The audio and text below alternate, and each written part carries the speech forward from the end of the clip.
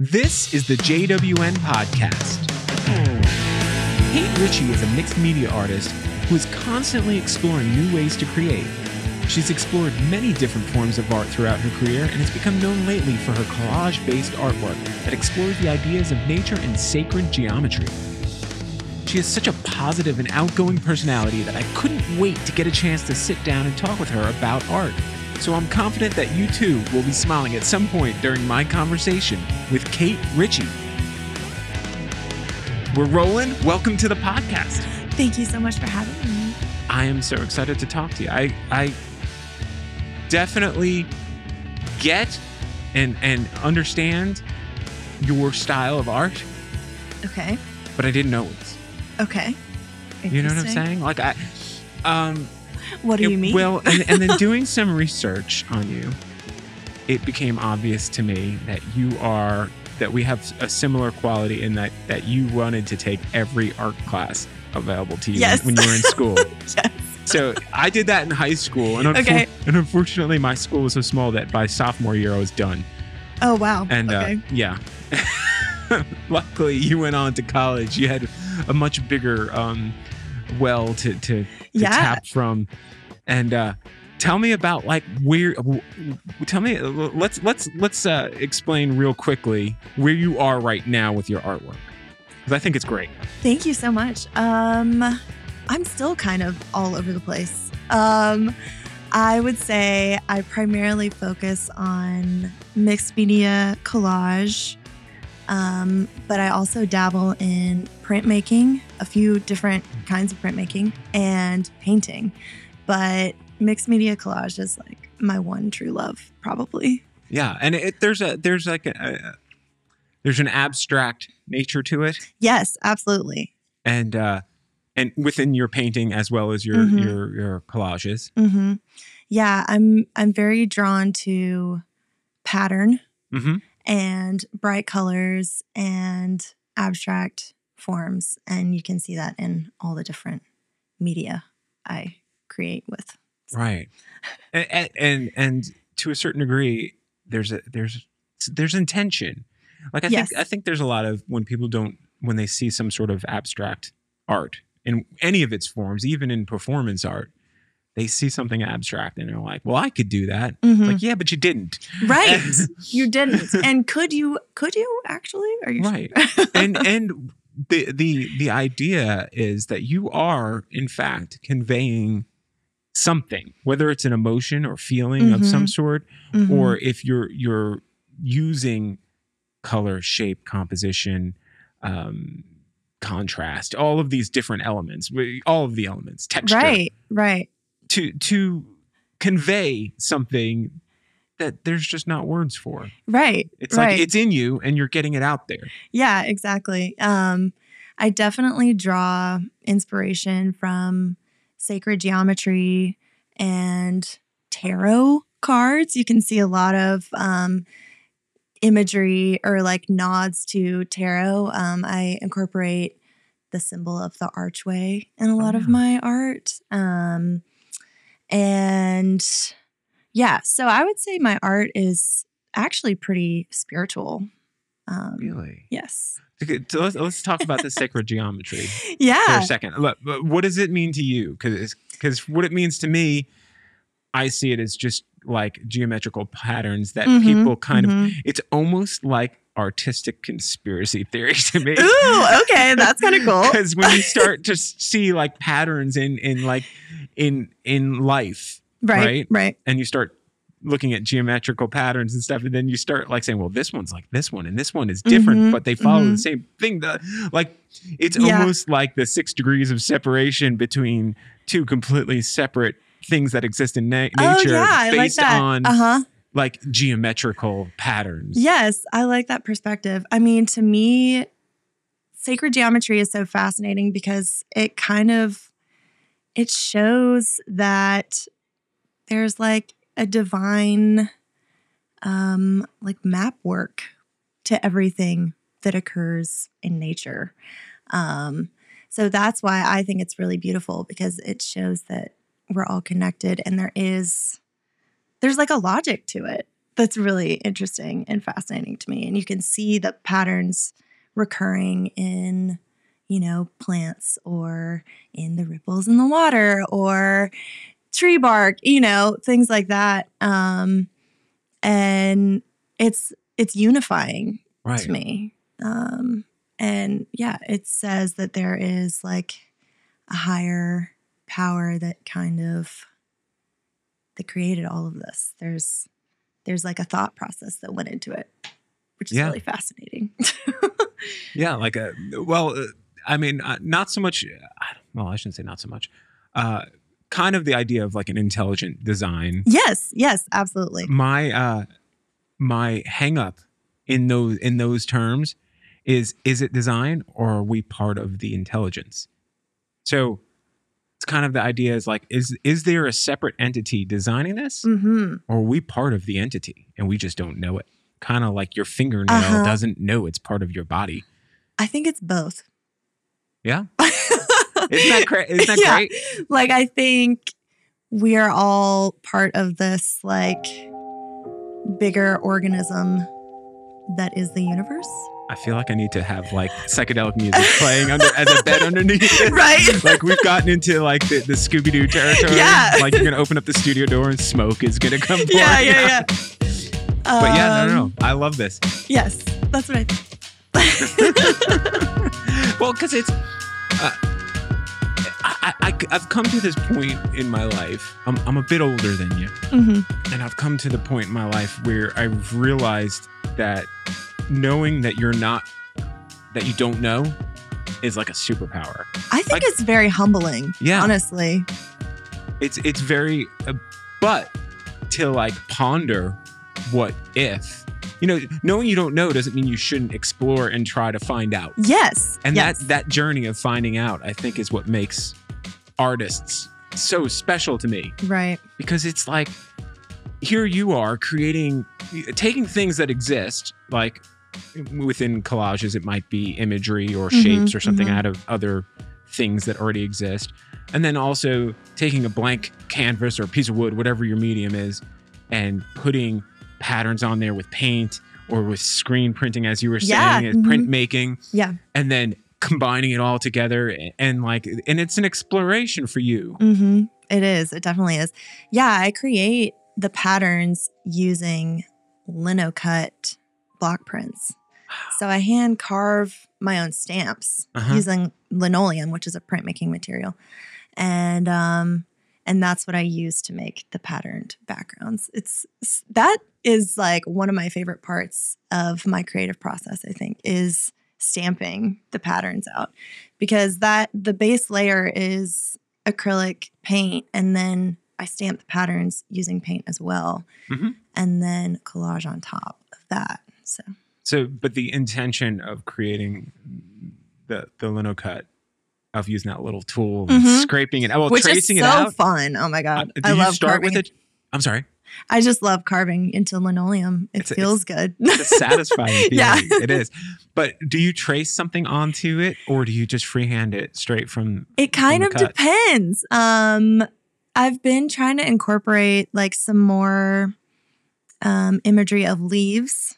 So when I'm doing something like more literal, like a leaf, I will draw it out beforehand, before I carve it. But a lot of the just kind of weird abstract patterns I just freehand it. It's more intuitive. But then that's just step one. And then step two is like, I'm going to put this and multiply it onto whatever you're putting your piece on. Yeah. And then you're going to choose a color. Right. And then you're going to choose how you're going to replicate it. Or are you going to do it geometrically? Or are you going to be random? Like there's all of these decisions that you make. Right. And it seems to me like there is, is your intention thought out beforehand, or is it more of an intention of following a gut feeling? So when I first started pursuing art, like in a more serious professional way, that was about like a little over 2 years ago, which is crazy.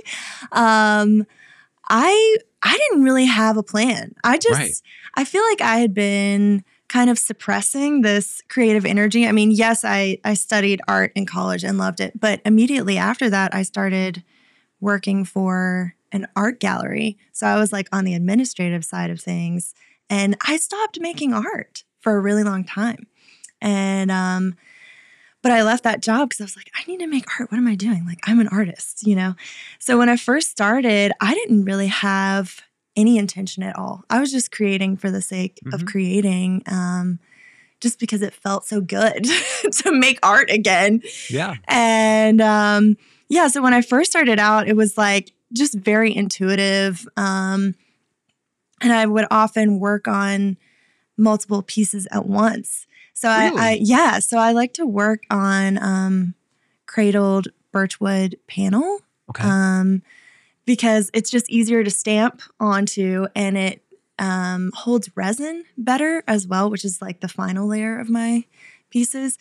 But so what I would often do is like have 4 or 5 laid out in front of me at the same time. Like all the backgrounds were painted different colors, and then I would stamp different patterns on all of them. And then as I was creating these collages, I would just it was kind of meditative, like flip through all these different magazines, mostly National Geographic, because they have the best images, and just cut things out as they jumped out at me or resonated with me.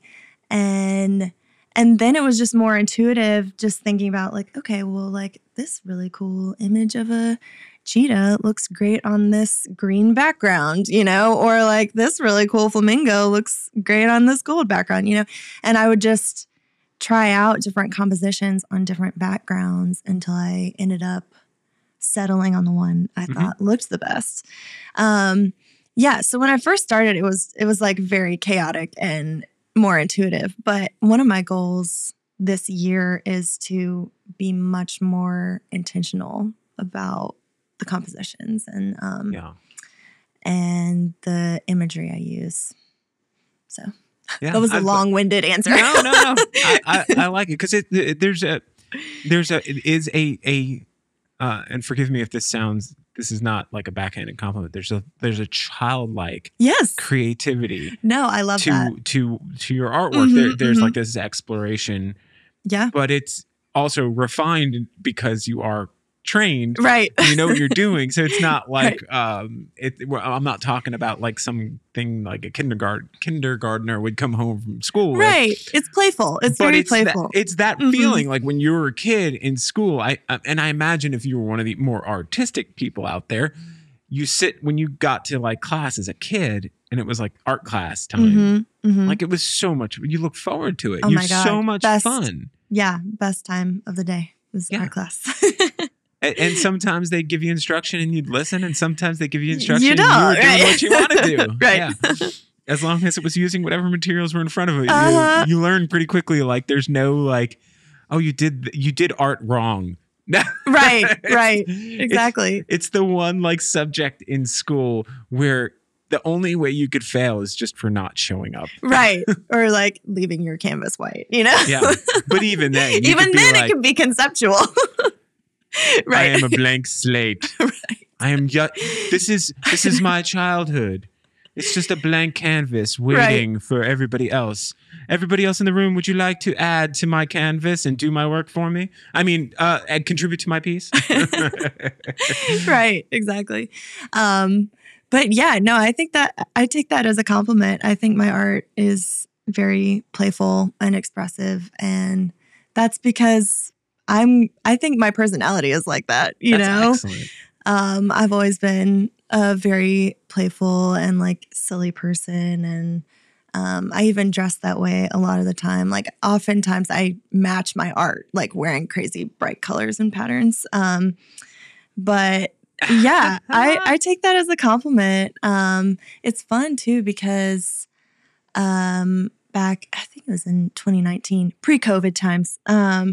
20 years ago. God, that's what it feels like. I was, doing a lot of art markets in the Charleston scene, and it was so fun connecting with kids. Kids connect with my art. Because people bring their kids to farmers markets or whatever, and it was so fun, like connecting with them through my work and seeing what they were drawn to. Right. Well, and it's definitely all art is about connection. Yeah. To me. For me. Absolutely. And when you put yourself out there in such a way, like I think when you show up to a farmer's market, for instance, as you mentioned, you're not really expecting to see art. You know what I'm saying? Right. And so when it kind of hits you and the person's standing right there and you're like, you find yourself giving it a second look and a third look and you're like, this is interesting. And then the person's there to talk to. Yeah. And yeah, what a cool thing to find that, like, oh, little kids are breaking down and just talking to a stranger. Resonating with it. Yeah. Yeah, because they're like, this is something I can relate to. Yeah. Yeah. It's cool. Oh, yeah. It's fun. So when you started doing art early on, what did it look like? What were your as a kid? Or when you started to take it seriously, maybe in high school or something, when you got that validation, you're like, I want to do this. Yeah. Wow. Man, I feel like I've been making art my whole life. My parents have always been so supportive of it, which feels amazing. But I've always gone through phases of like different mediums that I like to work with. Like in middle school, I went through a phase of like making duct tape wallets and duct tape purses and selling them to my classmates. And then I went through a big phase of making jewelry. And for a while, I was really into pottery, throwing on the wheel. But I would say the consistent thing through everything I've made is color. Everything has been very colorful. Interesting. Like even in college, when I had to take painting 101 and we were painting self-portraits. My self-portrait, yes, it looked like me to a point. But the color palette was like a rainbow, basically. I used a lot of different colors to convey skin tones, Which skin tones are. Which they are. There are lots of colors, yeah. I think you can tell, too, when people start to see the extremes of colors in their artwork, because they will do, like you said, they'll draw a human figure, but you'll see blues and reds and greens and things like that in something that you might not perceive that way. But if you actually pay attention, I'm staring at you right now. I can see the reflections of things on your face. And while I'm not seeing your face and looking at like, oh, she's got a green this or a blue nose or something like that. But if you look closely, you look at the color of the light. And you're like, oh, it's got a blue tone. You can see it. Yeah, for sure. But I've always seen art as like a way to explore, which is one of the reasons I didn't have a focus in college. Right. I mean, they encourage that for studio art majors. You focus in printmaking or you focus in photography. But for me, I just wanted to try all of it because all of it is exciting and it's like a fun challenge, it's like a fun new puzzle to solve. So can never really settle on one thing. But collage is fun. Mixed media collage is fun because I don't know, you can go so many directions with collage alone. Just with like if you're cutting out literal images or if you're making your own images with just, like swatches of color that you find in a magazine or something. So the possibilities are really endless with collage, which is really appealing to me too. Yeah, and it's definitely an art form that people look at and kind of like any abstract art, and they're like, I could do that. Right. And I think people miss anybody could do any type of art, right? Or write music. You know what I'm saying? It's. But did you do it the way she did it? Did you make the decisions that were made there? And what was the point of doing it?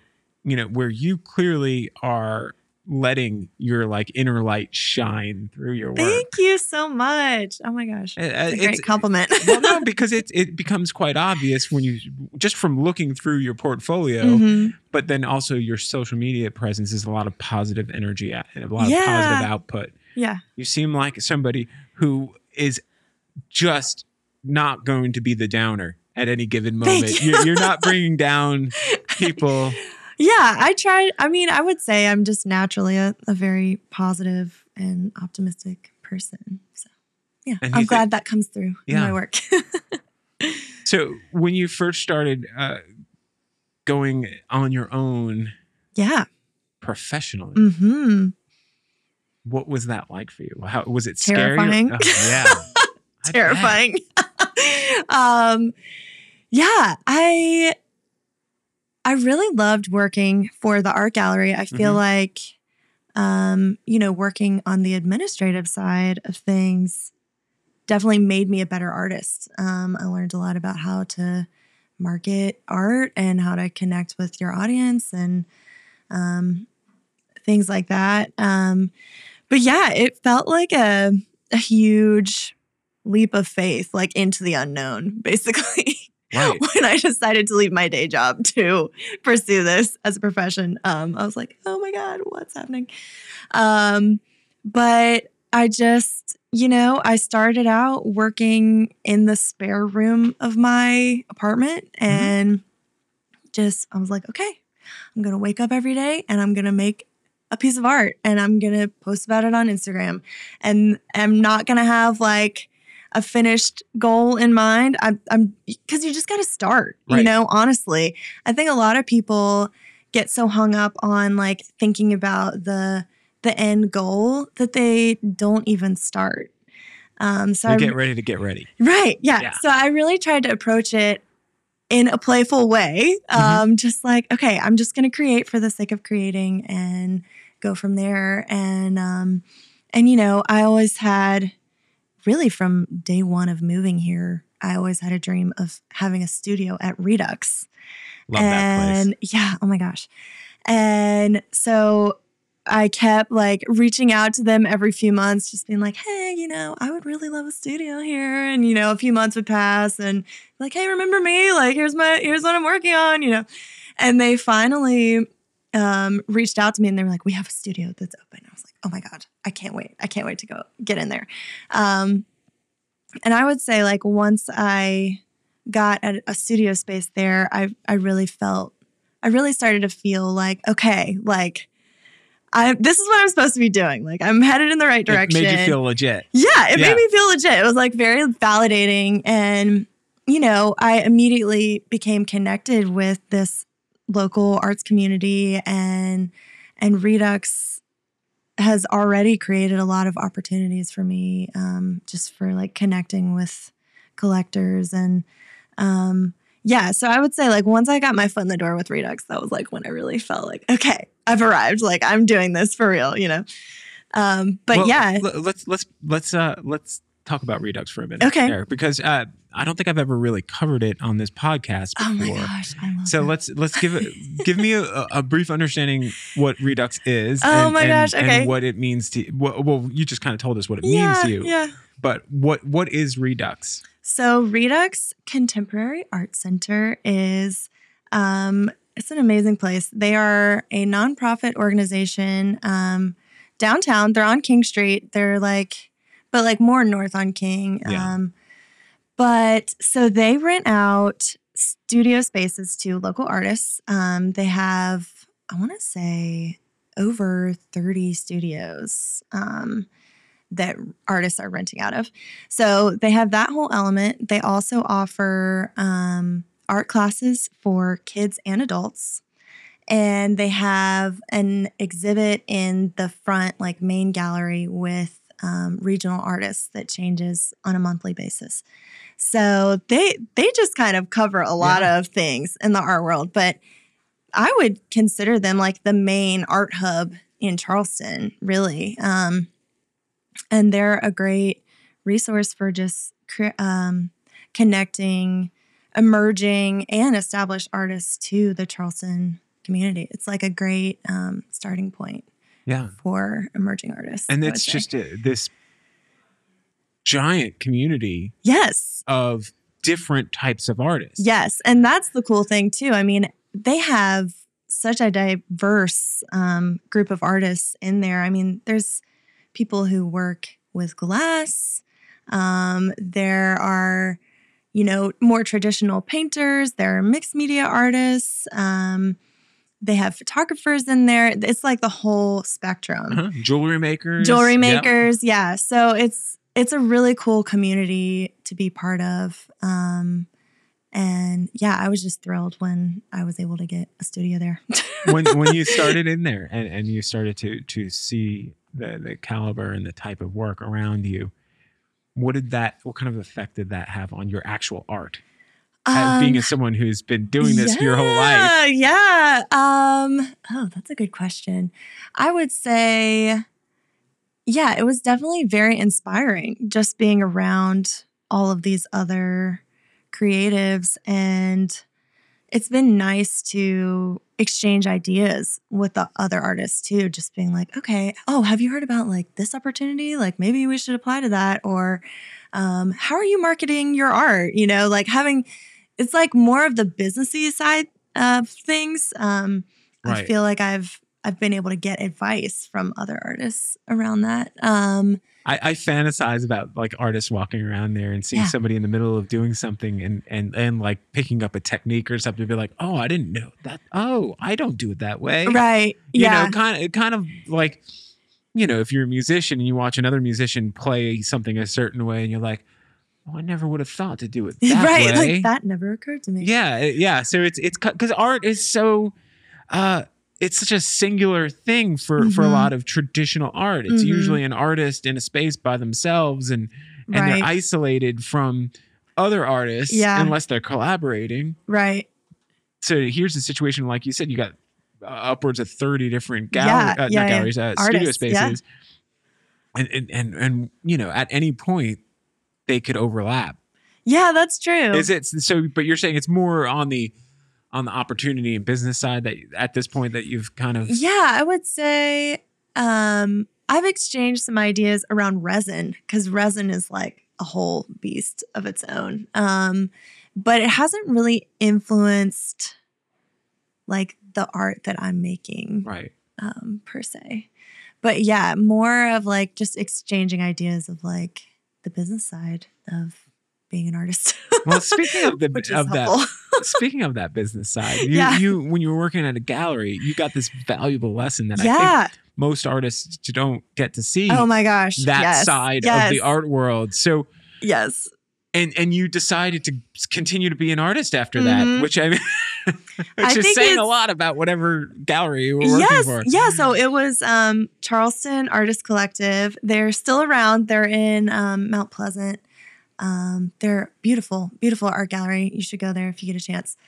But I would say working with other artists taught me how to be a more professional artist. Right. This is not a jab at anyone, but that's why I brought it up. Yeah, it's a skill that's not really taught as much. Yeah, like when you think of the stereotypical artists, they're kind of scatterbrained, not very organized, and I experienced a lot of that working at Charleston Artist Collective. It was really hard wrangling all the artists, getting them to, because there, the artists are expected to submit new work on a monthly basis. And it was just always really hard to get people to like meet their deadlines and to, always label their work and things like that. But after working there, I was like, okay, I'm going to be really organized, like, because I know what it takes for a gallery, like an art director, to put together a show. They're going to need all of this information from me. Like I have to make sure my art is finished and wired and, I have to meet the deadlines. And I think I learned a lot of valuable lessons through that job just around like how to maintain a positive professional relationship with art galleries. Well, it's so I can relate to the attitude of a for lack of a better term, like an unprofessional right artist. I can relate to that because I remember, years ago when I was a musician and that was like my life, there was nothing you could tell me about the business of music that I cared to hear about. Uh-huh. You know what I'm saying? Like you just wanted to make music. I just wanted to write, Right. perform, record music. That's all I cared about. Mm-hmm. And you told me like, oh, we gotta put out this thing, and here's the timing, and the minute you started like, strategizing, I was checked out. Your mind I'm like, just just stop. I don't. At that time in my life. So I remember clearly like the dread and the just the repulsion to anything mixing the business with the art form. I know, it's like a necessary evil. Yeah, but you've been lucky enough to be exposed at an early part of your career. Yes. To that. So yeah. I am really grateful for that experience. And I think it separates a lot of artists, like a lot of great artists that will never ever know about or never see their work because they never were able to either align with somebody that had enough business sense to get their work out there or do it themselves. Yeah. Yeah. I mean, yeah, because in this day and age, if you're trying to make it as a professional artist, like you need a website with good quality images. You need to know how to price your work. You need to know how to market yourself. And I know that doesn't come naturally to a lot of people. No. Yeah. It's like a whole other skill set. I don't know how, I mean, you obviously have been in a school environment a lot closer to now than I have been. Are they teaching the business? They're starting to more. So I minored in arts management at College of Charleston. So they actually do have a very good arts management program there. And I think in my last year there, they had just introduced a senior thesis class for studio art majors where they took you through like how to write an artist statement, how to write a CV, how to properly hang your art, things like that. So I think they are trying to prepare artists more for like the business side of things. But that is kind of like a newer concept, I think. Well, think about it. How much, if you're going to a school and they send you out into the wild and it's like, all right, be an artist. And you're I know how to paint something, but it would be in these schools' best interests to tell you how to make money and responsibly so that you can make your payments on your student loan. Exactly. That is the ideal situation. Well, yeah. I mean, it makes sense to me, but I feel like there's a separation, especially in artists from that, from an early age. Those two things just don't mix. And I don't know why. I don't know what it is, but I know it's real. Yeah. As I just explained. Yeah. But I think it's funny because you know, hindsight is always 20/20, and you think like, if I had the sense now, the business sense now, and I could apply it to the old version of myself, right? Like, I don't know where I'd be right now. Yeah. Who knows what I would be doing? Like, I don't know what my career path how it would have changed if I had known all that stuff early on. And it's like, when do you start telling kids? Do you start telling kids when they're like opening up that 64 color crayon box and be like, listen now. Right. How are you marketing this piece? Are you going to frame it? Or right. like, no. What's the end goal? Yeah. How are you going to approach galleries? But even on a microscopic level, just putting the idea that that there's value to what you're doing. Yes. Because I think a lot of people undervalue their work.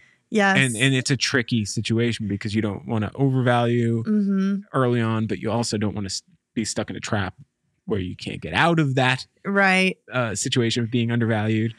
I know it is really tough figuring out how to price your work. I think it's important to like know your audience as well, which it takes a while to even establish your audience, I would say. But I like to err on the side of like starting a little bit lower on the price point and then, working your way up as you build a larger audience and and maybe have you've established yourself a little bit more Right. in the art world. Well, it feels like there are some people out there now who, and this is not any fault of them, this is not an accusatory thing, but people who are very good at gaining a following. Yeah. Mm-hmm. And then they can turn around and now they've got, you know what I'm saying? Yeah. They've got people who are going to buy whatever they put out there. So you can put out something, whatever it may be, if you have X amount of followers that are actual like loyal followers. Right. And they will consume it. It is really interesting. I know Instagram is like a puzzle. It's so crazy. I feel like it's a really awesome tool for marketing art because it is, naturally like a very visual social media platform. But it's like the algorithm is constantly changing or whatever. Like, what does that even mean? And I don't know. People I don't even always know try to stay one step ahead of the algorithm. I know. And like now reels are a thing. And I'm like, okay, I guess I need to make a reel. Like trying to figure out how to stay on top of it. Yeah, you get that sigh of fresh air like, well, I guess if I do the reels, that means I don't have to learn how to use TikTok. Right? I'm like avoiding TikTok. I refuse to get a TikTok, but reels is like the next best thing, I guess. Well, there's this stress about social media in general because it's like, is it too late to even become profitable on any of these current platforms? Or do you have to dive headfirst into whatever the new platform, like right now, Clubhouse is blowing up. I don't even know what that is. Exactly. What even is that? And that's an audio platform. It's almost like a Zoom meeting that's like open to anyone with just audio. So you will have like people will create a room, and then you can have as many people want to join the room just to listen to a conversation, and then whoever created it can like invite people on stage and let them talk and have a discussion. So it's almost like if we had a podcast here with an internet audience listening and commenting. Oh, weird. And sometimes being pulled up on stage and involved into the conversation. So it's interesting concept. And I can't wait to see what the name of like Instagram's version or Facebook's version when they steal it. Right. But, because they will. Of course they will. Because it's, anything that gains a little bit of popularity, they're like, we're either going to buy I'm going to buy it or steal it. Yeah. But dude, that stress of trying to get into the new thing and get ahead of the curve, because you're like, well, if I get into this new thing early enough and I can establish myself, then maybe I can ride the wave and become, you have like one of the pioneers. I was, I saw it popped up on my TV yesterday, the Periscope app. Oh my gosh, I remember Periscope. I never used it, but I remember it. Feels like 10 years ago. Yeah. And it was hot. It was hot for a second. Yeah. The short form videos, which kind of like led into Snapchat kind of took over that thunder, and then Instagram just destroyed Snapchat. Right. And Vines was a thing too. Oh my gosh. Remember Vines? It seems so long But do you see how stressful this is? Yes. Like you have to be on top of these things. But there are people that like made a living in that short period that Vines were a thing. I know. There were people who became like Vine famous, Vine stars. It's so weird. And so they had to ride that, and they had to carry it over to a different platform and convince all of their like, hey, come follow me on this other thing now, because this one no one's coming to anymore. Right. I know. But like as an artist, that's so tricky because I'm like, what could I share? Well, I think the first thing you said, though, the most important thing is having your own websites, having something you control. Yes. Because have your own website. Yes.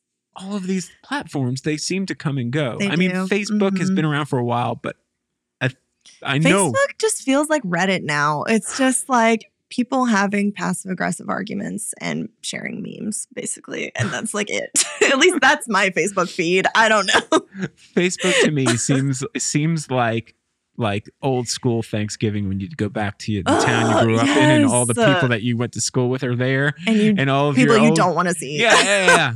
You go out to a bar like the night before Thanksgiving, and it's like every high school person you never want to see again, and they are there, and they're having political arguments. Yeah, and you find out that they like the most awful things, and you're like, "Of course you do.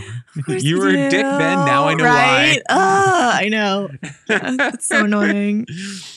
Yeah, but for Instagram, I'm like, okay, the main things I like to post are obviously images of my work, but also I'm trying to do like more behind the scenes videos of like me creating a piece, like the actual creative process behind it.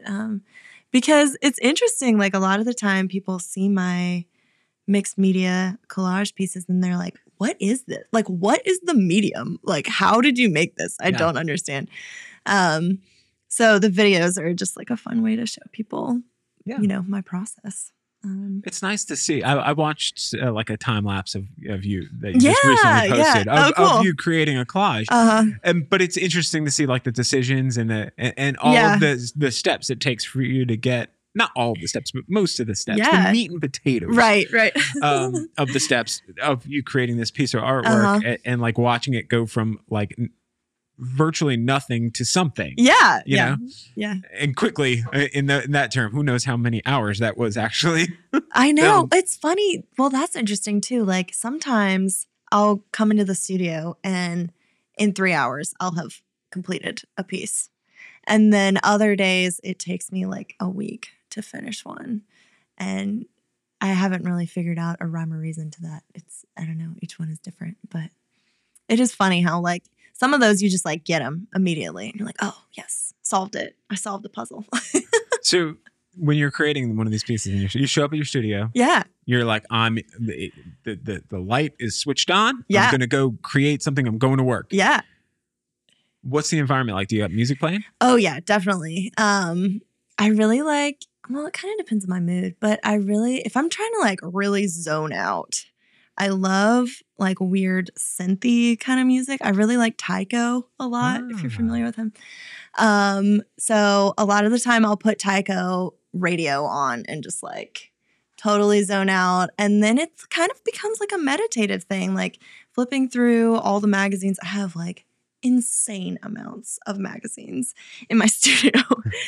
I'm just like flipping through magazines. If I'm looking for a specific image, which with this new Zodiac collage series I'm doing, I am trying to be like much more intentional with the imagery I use.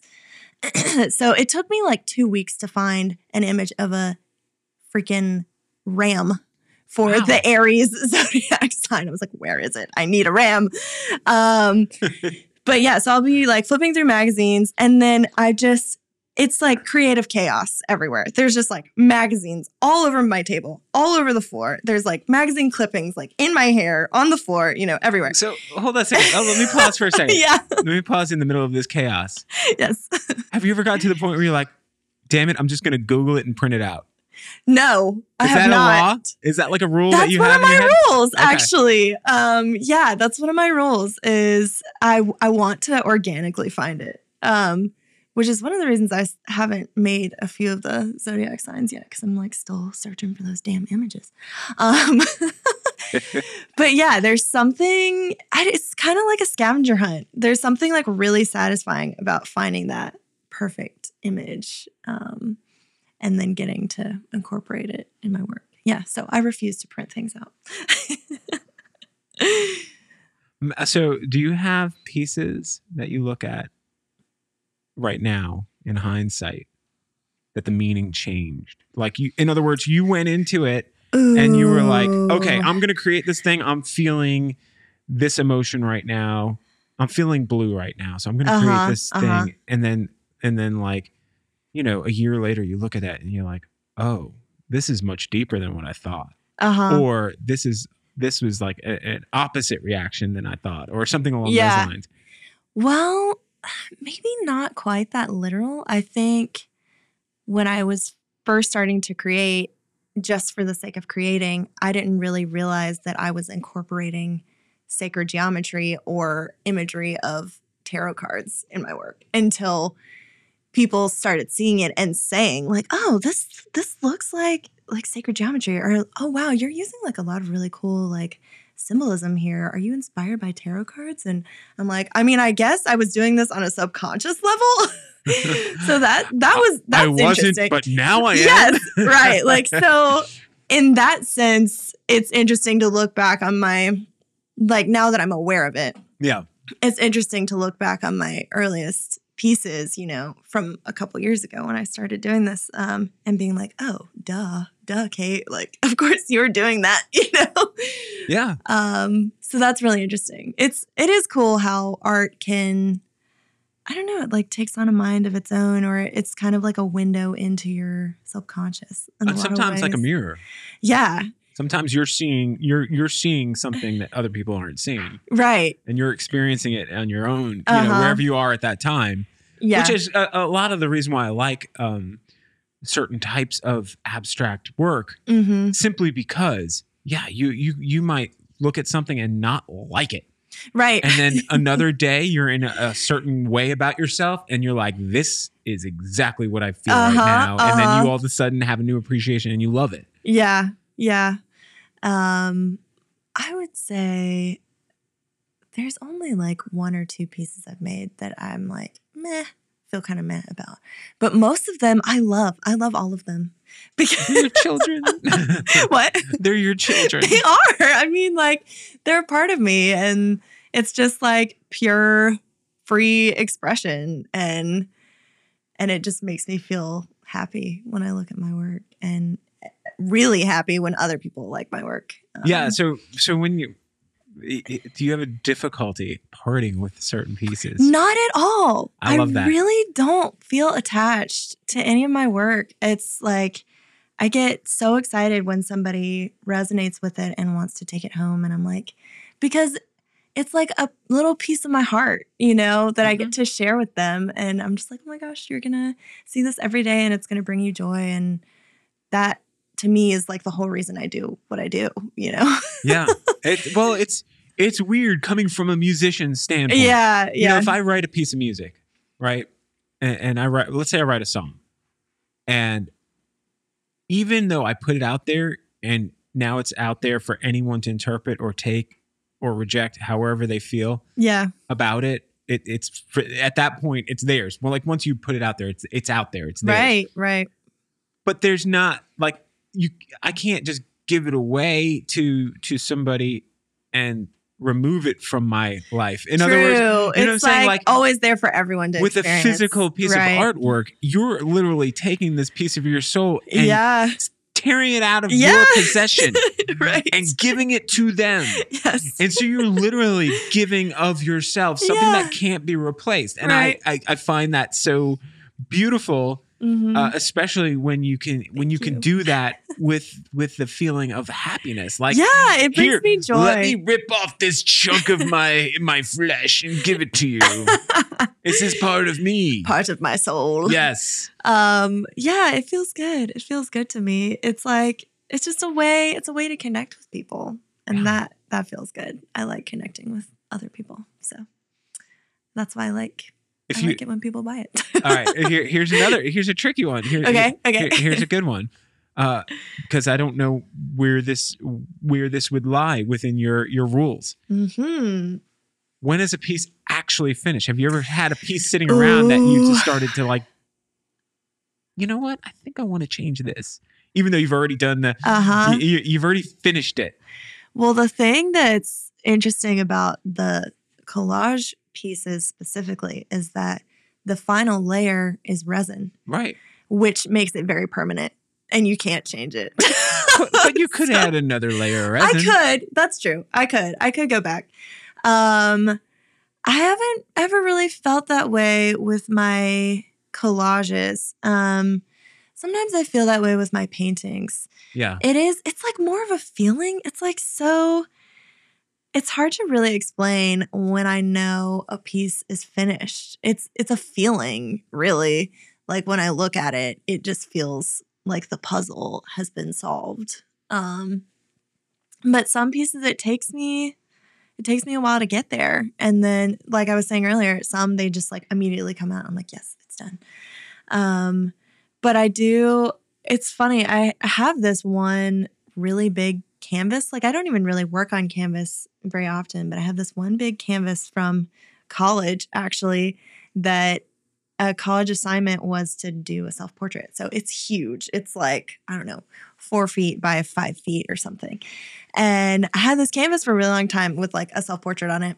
And I just started painting over it. Like anytime I just need some freedom. Because, cutting out little paper images is like very meticulous. And so every now and then I'll just like want to let loose on this canvas and I'm always painting over it. Yeah. So that's one piece that never feels done because. But that's like an exercise. It is it's a piece of exercise equipment for you. It really is. Like anytime I want to get my creative juices flowing or like just loosen up or do something different from, being hunched over my table, like cutting out this tiny image from a magazine. And for people you're listening, so you're not seeing this, but she's like physically imitating what it's like to cut stuff, I'm be like hunched over. But when she talked about her canvas, she opened up and she did this broad brushstroke motion with her arms. So it's definitely like a freeing, like, oh, I get to move my body. I get to like really, because you're very, for a lot of collage work, your source material is never going to be small. Extremely large unless you're cutting up the sides of billboards. Right. So I'm like most of the time seated for multiple hours and like using scissors and giving myself carpal tunnel, basically like cutting out these images. But on this big canvas, it's so fun because I'll have like taiko blasting in my ears. I'm standing up, I'm dancing a lot of the time and like just throwing paint around and that feels really good. It's just like a fun way to loosen up and do something different. But I don't know if that painting will ever feel done because I'm just always painting over it. Yeah. Well, I mean, and maybe that's maybe the point of it is it's never to be done. Right. Yeah. Kind of like us. Right. We're ever evolving, you know? Always changing. Oh, that's so wonderful. Yeah. I do like this. So going forward right now, what is something that you are looking forward to in the art world? Consider, and I know the obvious is like we want things to go back to normal, so to speak. But at the same time, there are things to be look done. Forward to. Yeah. Well, I'm doing a solo show at Redux. So they have No way. Yeah, they have, their main gallery in the front, but they also have like a gallery in the middle of the building that's reserved for studio artists. So I'm signed up to do a solo show for that middle gallery. It's called Gallery 1056 in September, which I'm really, really looking forward to. That seems so far away, but it's going to be here before we know it. Oh, yeah. And that's what the Zodiac sign collage series is for. So I'm creating that as a whole body of work. And I also want to make some larger paintings to incorporate with that because the Zodiac pieces are only 10 by 10. So I want like some big statement pieces in there too. But I have not figured out what they're going to be. I have time. I like the juxtaposition. It's coming up quicker than you think. But and then I don't know. 5 seconds later, I got time. Like, I have no idea what I'm going to do. So I'm really looking forward to that. It feels really exciting to have like a deadline to work towards. And it's just going to be my show, which I've never had a solo show before. So that's kind of a big deal. Yeah. And I'm really hoping we're going to do another art festival at Tradesman. Oh, yeah. Fingers crossed. I've got to get them in here because. Oh, my gosh, yes. Because what they've been doing, they kind of stepped up at a time of need. It's really, yeah, it was, that festival was just amazing. You're referring to the Love of Art Festival. Yes. That was kind of, I guess, Chad. Yeah, Chad Dyer had the idea, and he brought me and Julie Glass, another local artist, on to help him organize it. And it just ended up being the most amazing day. It was like just so wonderful to connect with all the other local artists and to reconnect with the community. I mean, COVID has been so isolating for everyone, but especially for the arts community, I would say.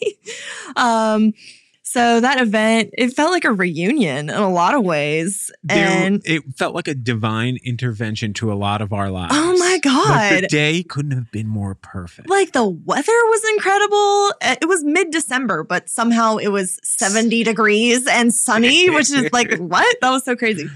And, you know, the turnout was amazing. And so like we're still having some meetings with tradesmen around like, you know, future events we can organize with them. So I'm looking forward to having more of those conversations and hopefully having another art festival. Well, I was soon. talking to Vic. Yeah, who was at that. I listened to that episode. He was at that, and we were talking. You know, he's looking for maybe trying to do a solo show before he moves away from Charleston. Yeah. And I was like, you got to contact tradesmen. I They seem like the know. place to do it these days, as far as they have a safe place It feels to do very it. COVID friendly. Yeah, because they have that huge like parking lot space. Yeah, the majority of the brewery is experienced outdoors. Yes, absolutely. They have a tiny little tasting room. But I know, but most all of it's outdoor outside. seating, Yeah, and part of it's covered, and then most of it is just open air. And they have been doing like smaller art markets on their own too, where they have like 4 or 5 local artists, I think, do pop-ups there. But I think it's great. I think it's great that one of the breweries has latched on to this community. it's about damn time. Right. Seriously. Well, Support the arts, like guys. Holy City has definitely supported the arts by bringing in artists to do all the mural work, like Sean Williams and Patch Whiskey and people like that. That's really cool. But this is like, you know, this is just a great timing on their part to see a need and fill it. And it was, I would say, the For the Love of Art Festival was unique in that it was only artists. The vendors were only artists. You know, usually when you go to a market, it's artisans, like people who make jewelry or coasters Crafty or type more stuff. crafty things, which there's nothing wrong with that. That's amazing. Here's my CBD gummies. And you're Right. like, I mean, don't know if that's that's cool. okay. I like that. But this felt so special because it was just artists. And It felt curated. It felt definitely like there was a certain level of artist that was represented there, and it was perfect in every way. the intention was to have like a very diverse group of styles and, you know, from like emerging to more established. And I think we successfully did that. And I hope we get to do it again. Yeah. Because it was really fun. Yeah. I'm excited. That day felt it was one of the bright spots. That's how I felt. Socially. Yes. Oh Over my the last God. year. It was like one of those type of moments where it felt like the stars aligned. All the people I haven't been able to see I know. in a group setting in a year. I all saw of a sudden, so many people I hadn't seen in a long time Yeah. at that event. And yeah, it really was. It was just like a magical day. Oh yeah. And I got to introduce to so many different artists. That was a goal of ours too, I think, was like we really want to reconnect the arts community with Charleston. You know, I feel like honestly, over the 10 years I've lived here, it seems like the underground arts community has become like more diminished. There's, you know, there used to be like King Dusko and Pulp and, you know, more kind of alternative artsy places downtown, but they've just all been priced out. Yeah. And it's kind of disappeared. And Purple Buffalo is still doing some really cool stuff. Definitely. But it was fun to just highlight the emerging artists scene here because I feel like they don't really get an audience very often. Well, and I feel like all of the music, arts, all of this creative community of people, you know, there's a lot of churn, but I don't mean that in a bad way. Yeah. I just mean like throughout a given year, you'll have people come to their own. You have people move away. You have people move in. That's so true. It's a very transient city. Yeah. Well, no, but that's everywhere. For the most part. Yeah. You're especially in the creative community. You're going to have people coming and going. You're going to have people changing and shifting, and people soaring in popularity, or whatever the situation, but it's like water. It's just flowing constantly. Right. And I feel like the water went stagnant Yeah. for a year because no one had the ability to experience it in a way that we all knew. And the Right. virtual way of doing things, It's okay. But it's not the same. and it's still very much in its infancy. Yeah. But yeah, it's not the same. There's that physical connection, which I know. I think to a certain degree with your art style, there's a physical connection to it because Yeah. you're taking other things that exist and physically manipulating them into something else. Right. But there's a physical thing. So even you taking a picture of one of your pieces and putting it on Instagram, It doesn't convey the same way no, as in person. it doesn't. Yeah. It doesn't. I can't fully appreciate it. It's true. The tactile nature. I think Yeah. I realized that when I saw Shepard Fairey's work.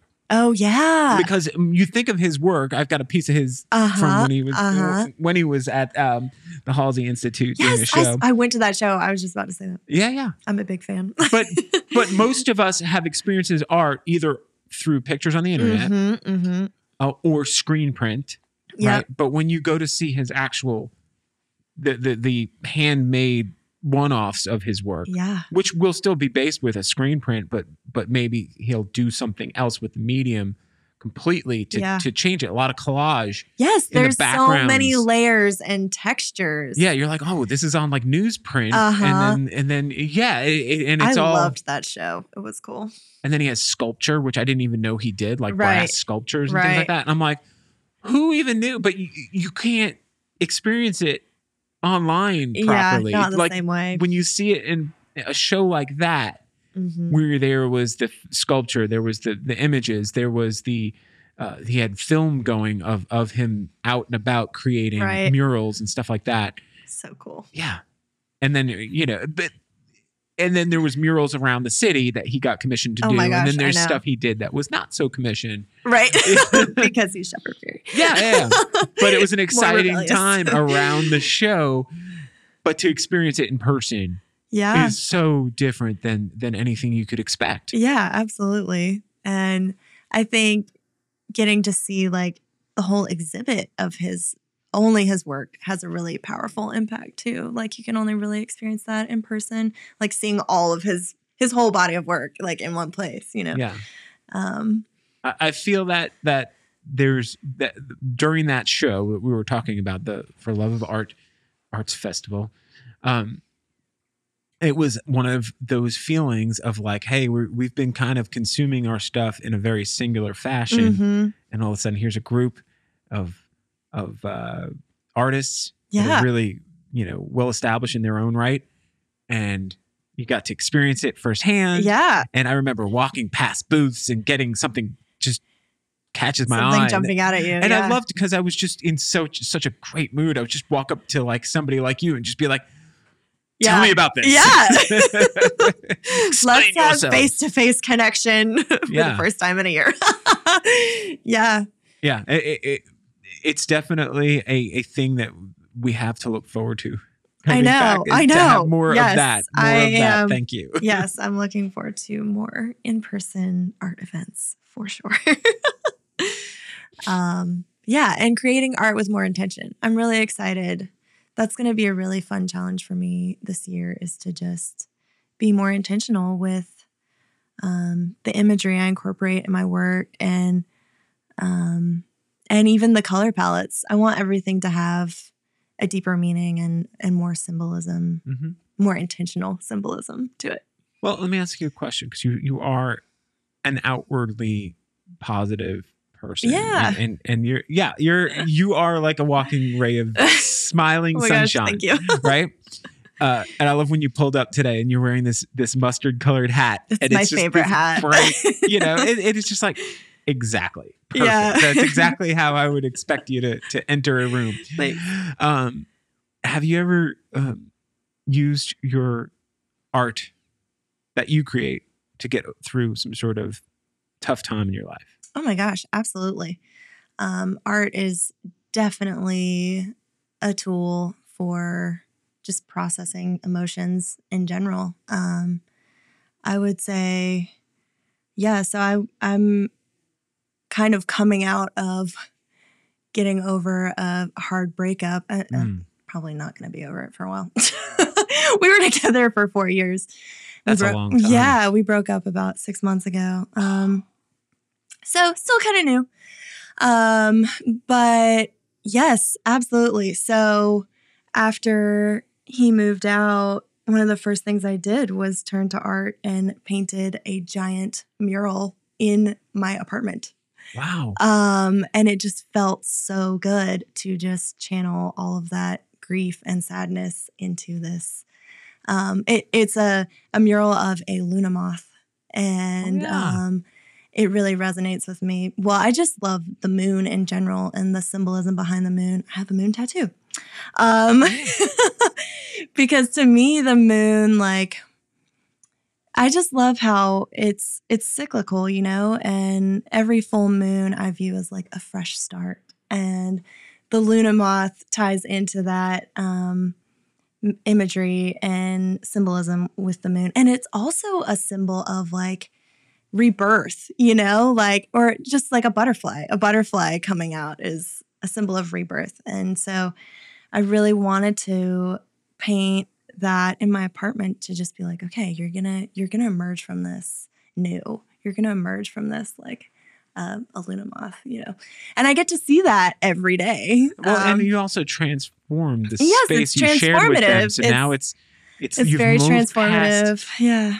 Well, physically, you've moved past, like, instead of looking at a home and thinking of like memories being sparked from pre-mural. Right. Now you have transformed your home to something positive, something new. Like moving forward. Mm-hmm. Yeah. So I would say art is a very powerful tool. It just feels so good to, like, whatever emotion you're feeling, it feels so good to channel it into making something physical. And even if, you know, for me, I err on the side of like positive imagery, but even if you make something that's like really scary or grotesque or hard to look at, it's still powerful because it's like a way to process those emotions, you know, and it's part of you. I think it's good to acknowledge those parts of yourself too. Oh yeah. Well, I definitely love when you see something that other people might find frightening even. Yeah. And that you're drawn to it for whatever reason. And you're like, no, this is beautiful. What are you talking about? Yeah. This isn't grotesque. I think dark art or imagery is really cool too. Because we all have light and dark energy in us, you know. So yeah. Yeah. All right. Well, I think we've covered a lot of topics. Of stuff. Before we kind of finish this up, sure. I really just want to get an idea within your world of art. If you were to actually, maybe on a parallel, like in a parallel existence. Okay. A version of you took a left turn somewhere in life and went down a completely different path. Do you have a point in your life? Because I know you said, because this might not make any sense, because you said you've always had this in your life as long as you can remember this creative output or outlet. But is there a point in your life where things could have gone way different? Like career-wise? Career, just what you're into, hanging out with the right people or the wrong people, or a relationship that maybe if you had pursued further, maybe have taken you to a different place. Yeah, whoa, that's cool to think about. Oh, that's interesting. I think I've always felt like pretty connected with who I am as a person. I've always been a spiritual person. I've always been, I don't know, like I feel like I've always had a positive relationship with myself. So I think like career-wise, I could be happy. It would always have to be creative, but like maybe doing like art therapy or maybe being a chef or something. I went through a phase of like fantasizing about being a chef because I really like to cook as well. Yeah. But I think it would, no matter what, I would be doing something creative because I've just always been a very creative person, and I've always enjoyed exploring and traveling too. I love to travel. Actually, you know what? I could see myself really living in Europe, honestly. I've always had a fantasy about living in Europe. But yeah, I feel like I am where I'm supposed to be, honestly. I feel like, every experience you have has led up to this point where you are now. Yeah. And I think I am right where I'm supposed to be. I'm going to be honest with you. That's a very selfish question for me to ask. Okay. Because I've taken that turn in my life. Okay. Mm-hmm. And I feel the draw of that creative spirit is always tugging at me. Mm-hmm. In other words, there's like this emptiness Mm-hmm. that you have to fill Right. creatively. Right. And even when you take those turns and you find yourself in a situation, you're like, how, kind of like a Talking Heads lyric of just like, how did I get here? This is not my beautiful wife. This is not my beautiful house. Yeah. Like that midlife crisis of like, right. Like, wait a second, I was supposed to be this person and now Yeah, I'm not. How did I this get here? happen? But I feel like that thing that's inside of people who communicate through creativity Mm-hmm. won't let you ever rest. It won't let you ever be. It'll still find its way. So I like the way you answered it. You're like, no matter what I did, I would be doing something like this. I think so. Yeah. And that's kind of what I gathered from your answer. Like you would still be doing some degree of what you're doing now. Something creative. Even if it looks slightly different. Yeah. I think that's even fair. if it has a European architecture behind it.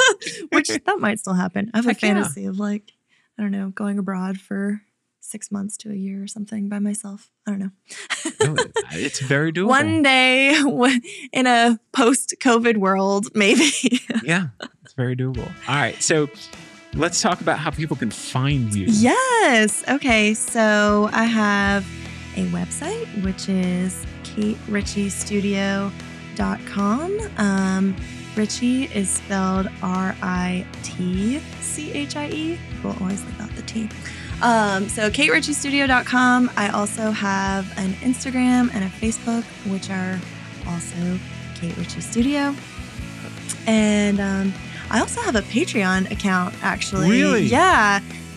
Still trying to grow a following on there, but that's another fun way to connect with me as an artist and to support me as an artist. So that is patreon.com/Kate Ritchie Studio. So it's all about the Kate Ritchie Studio. Yep, all about the Kate Ritchie Studio. I love it. Well, Thank you so much for doing this. Thanks for having me. This has been really fun.